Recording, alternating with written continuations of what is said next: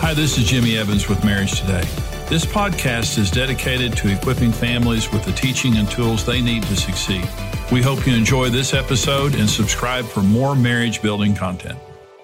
I want to talk to you about a dynamic that's very common in relationships. It's a sprint mentality versus a marathon mentality. When we get married, when we meet each other, we typically are in a sprint mode rather than a marathon mode. Marriage is a marathon. My mom and dad married for 61 years. You can't sprint that long. 70 pounds ago and 50 years ago, I used to run track. And so, when I ran track, the sprinters, you could go quick for a short distance, but the marathoners had a completely different mentality. And so many people today get married in a sprint. And what they find is that everything's passionate, everything's wonderful, everything's incredible right before it crashes. But the marathon mentality says it's not what we can make happen, it's what we can keep happening. What can we keep happening for 61 years? What can we keep happening for the rest of our lives, rather than what can we make happen for a few months or a few years, while we're falling in love and while we're securing the relationship or something like that, and then the thing falls apart. Marriage is like two rivers that come together. When you're dating, you're like parallel rivers. You're adjoining each other, you're examining each other, you think you know each other, but when you get married, it's like two rivers that come together, and there's the immediate crashing, just the personalities, the different people, the different, desires, whatever you want to say, personas that come together, and there's a lot of turbulence, there's a lot going on. But what happens is the longer you're married, God's way, in the marathon mentality, the more you become one, the more it becomes peaceful, it becomes joyful. And I'm saying you absolutely can have a marriage that gets better and better and better, and you can have a marriage that lasts for the rest of your life. You've got to get out of the sprint mentality, and you've got to get out of the fear mentality. When you're operating in fear, it will make your fears come true. But when you're operating in faith, it will make your dreams come true. And so a lot of people, when Karen and I married, we were full of fear, and we had a sprint mentality. And so we almost divorced. It was by the grace of God that we made it. Now, this is a very, very important question. What is the source of your love? When you say you love someone, what is the source of that? Now, again, most of us have never thought about this, but I want you to think about it. And when you ask a person that's in love, they're married, they're in love, what fuels your passion for your marriage? What fuels your love for your spouse? The typical answers are passion, chemistry. We just have great chemistry. We're soulmates. That's kind of a big phrase today. Sexual attraction, we're best friends. We enjoy being together, all the above or whatever. And so those are the answers. But life happens. Conflict, children, finances, job stress, hurts from our past, temptation and sins, mistakes, failures, hurtful words, taxes, bills, illness, in-laws, the devil, the world. All of that happens to us, and it drains our batteries. All of that's going to happen. Again, the marathon mentality says we have got to run this race in such a way is that we can endure whatever's coming. The sprinters don't think like that. The sprinters have a completely different mentality. And a lot of people who fail in marriage, they're sprinters who don't have a resource deep enough, a lasting resource to fuel their love long term. Karen and I didn't. When we got married, we got married with the best of intentions, but one day I woke up and I was out of love. I didn't love Karen anymore. And if someone said, "Do you love your wife?" I wouldn't have said it probably. I would have pretended. But I didn't love Karen anymore. I thought I'd made a mistake. She was the enemy. Karen was my enemy. And here was the thought in my mind. If she would change, our marriage would be healed. If she would change, our marriage would be so much better, and our marriage would be healed. And a lot of people, a lot of you watching right now, wherever you're watching, is you have that thought in your mind. I can just tell you, I was wrong. I had a sprinter's mentality. I had a fear-based mentality. I was deceived. And I absolutely believed that I had married the wrong woman. I had made a mistake, and now I was stuck in a bad marriage. And so let me tell you the two wrong sources of love. And these are the two most common sources of love. So I'm asking you, what is your source of love?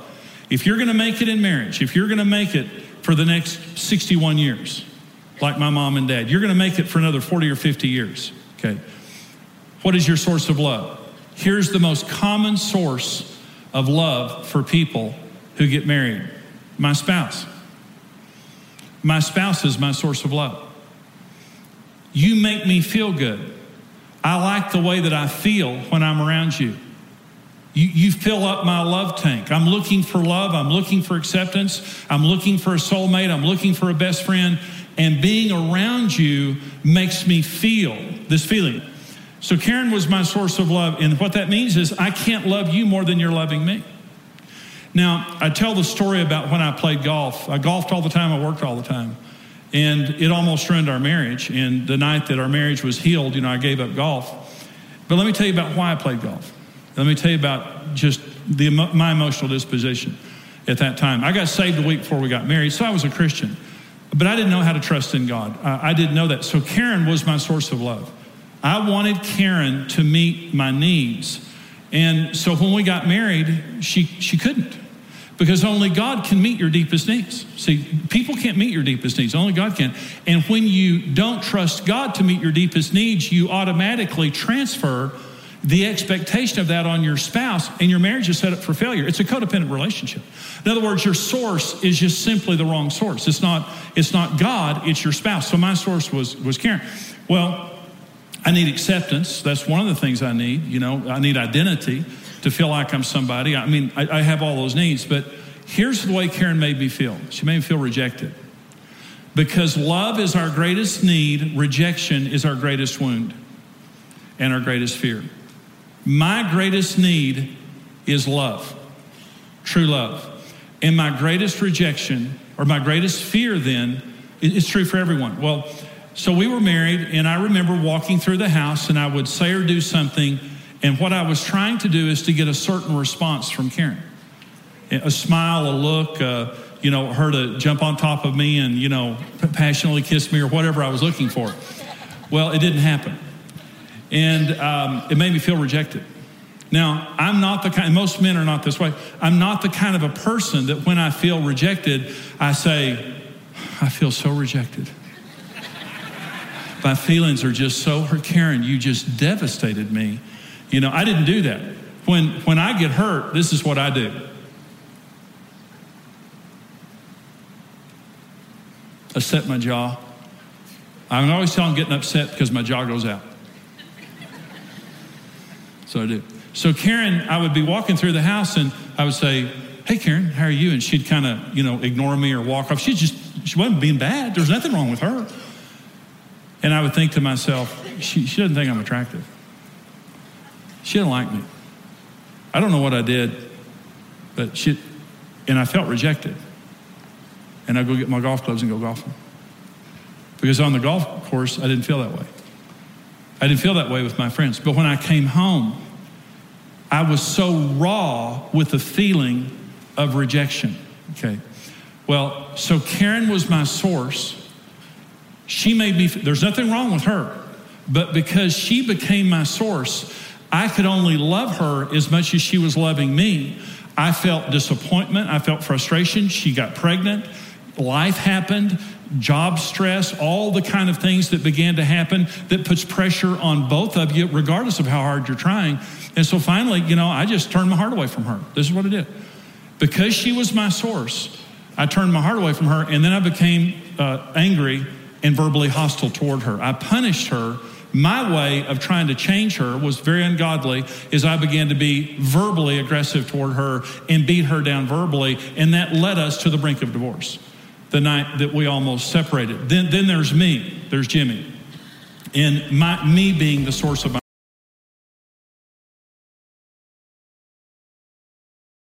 Now, I want to say something to you about your spouse and God. I want you to listen to what I'm about to say, because this is a profound point. God made you in your mother's womb. God made your spouse in their mother's womb.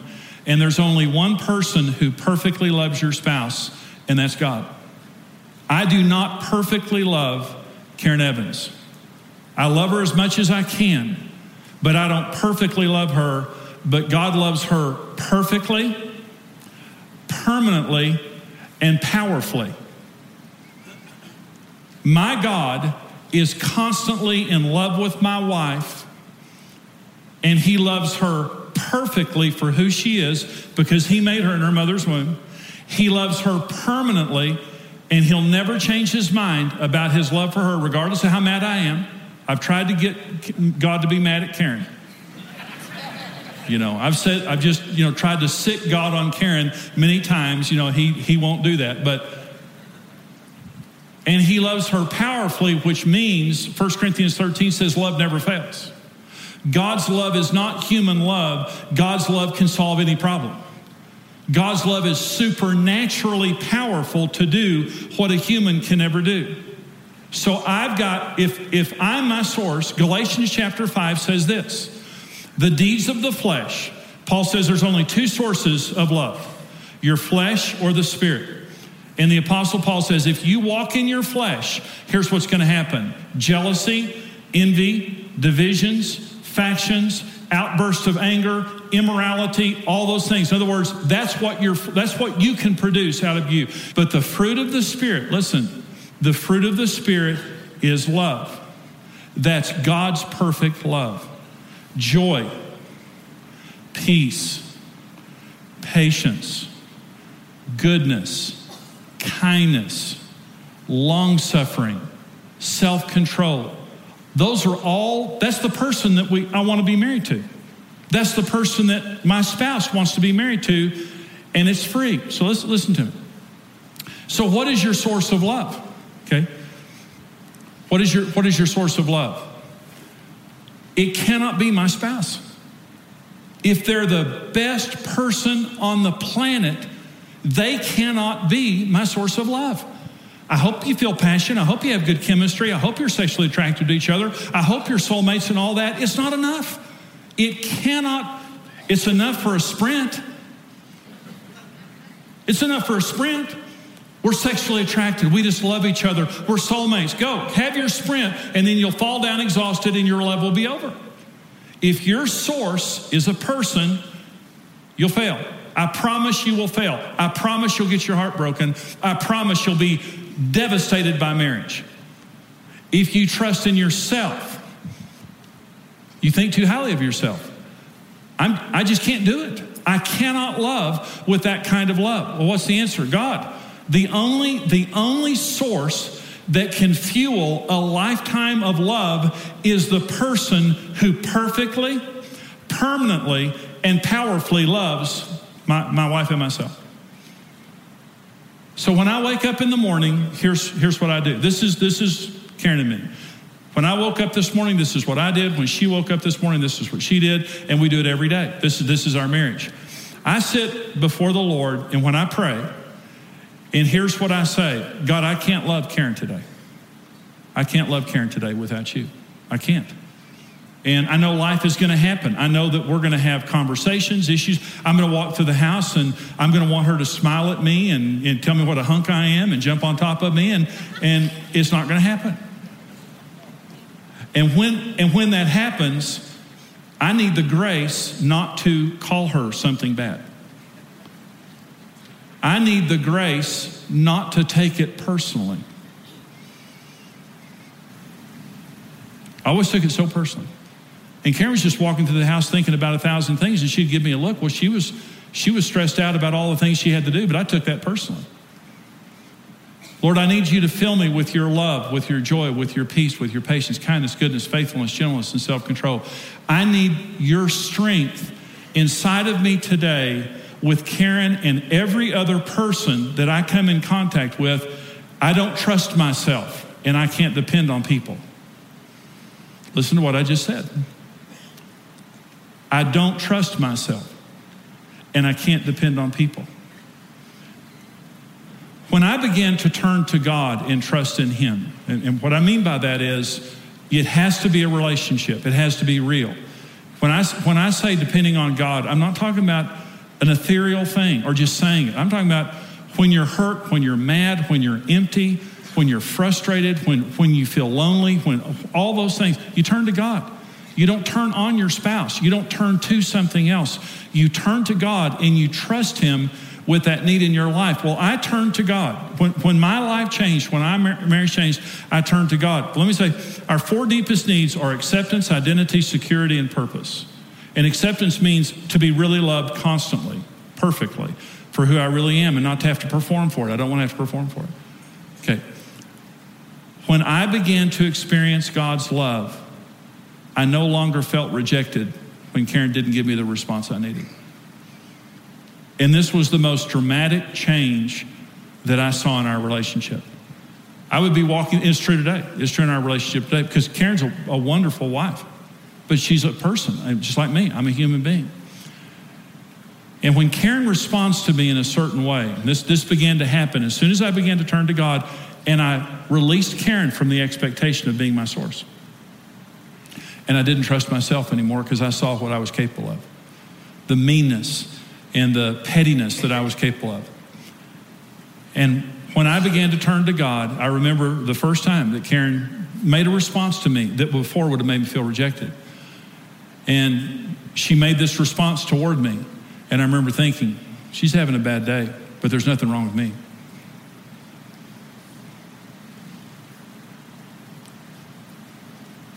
It felt so good. Because you know what my response was? To go help her. Rather than getting my feelings hurt and set my jaw, like, I'll get you back.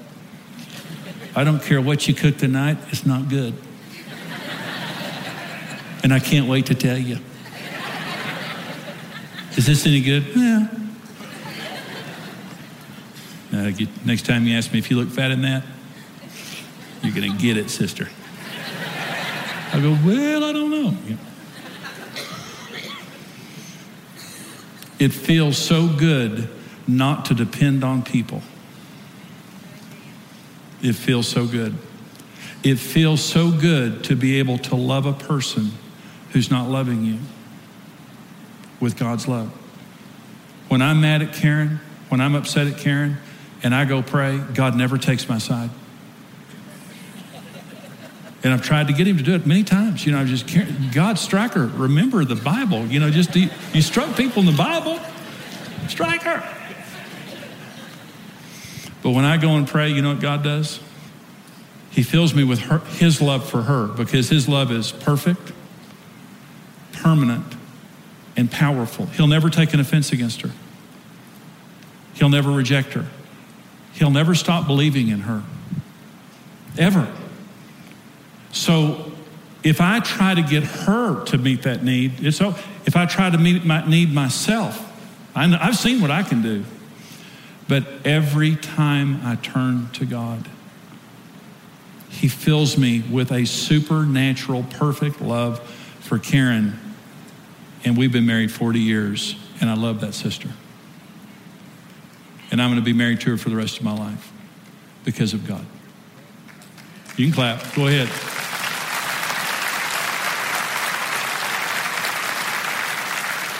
And I know good and well that a lot of you have had your heart broken. And like me. You've had your heart broken. You've been through difficult relationship after difficult relationship. And for some of you, as I'm sitting here talking, there's a light bulb that came on and said, I've just been trusting in people. I've been trusting in myself. I haven't been trusting in God. It's the number one question. Will your love last for a lifetime? If God is your source, absolutely. This is Brent Evans with Marriage Today, and I want to thank you for listening to the Marriage Today podcast. We believe your marriage has a 100% chance of success if you do it God's way. If you enjoyed today's teaching and want to keep learning, subscribe to the Marriage Today podcast and take some time to leave us a review. Your reviews help us spread the word and can encourage someone else in need. For more great marriage content, check out marriagetoday.com, where you can see all of our marriage building resources, videos, articles, and live events.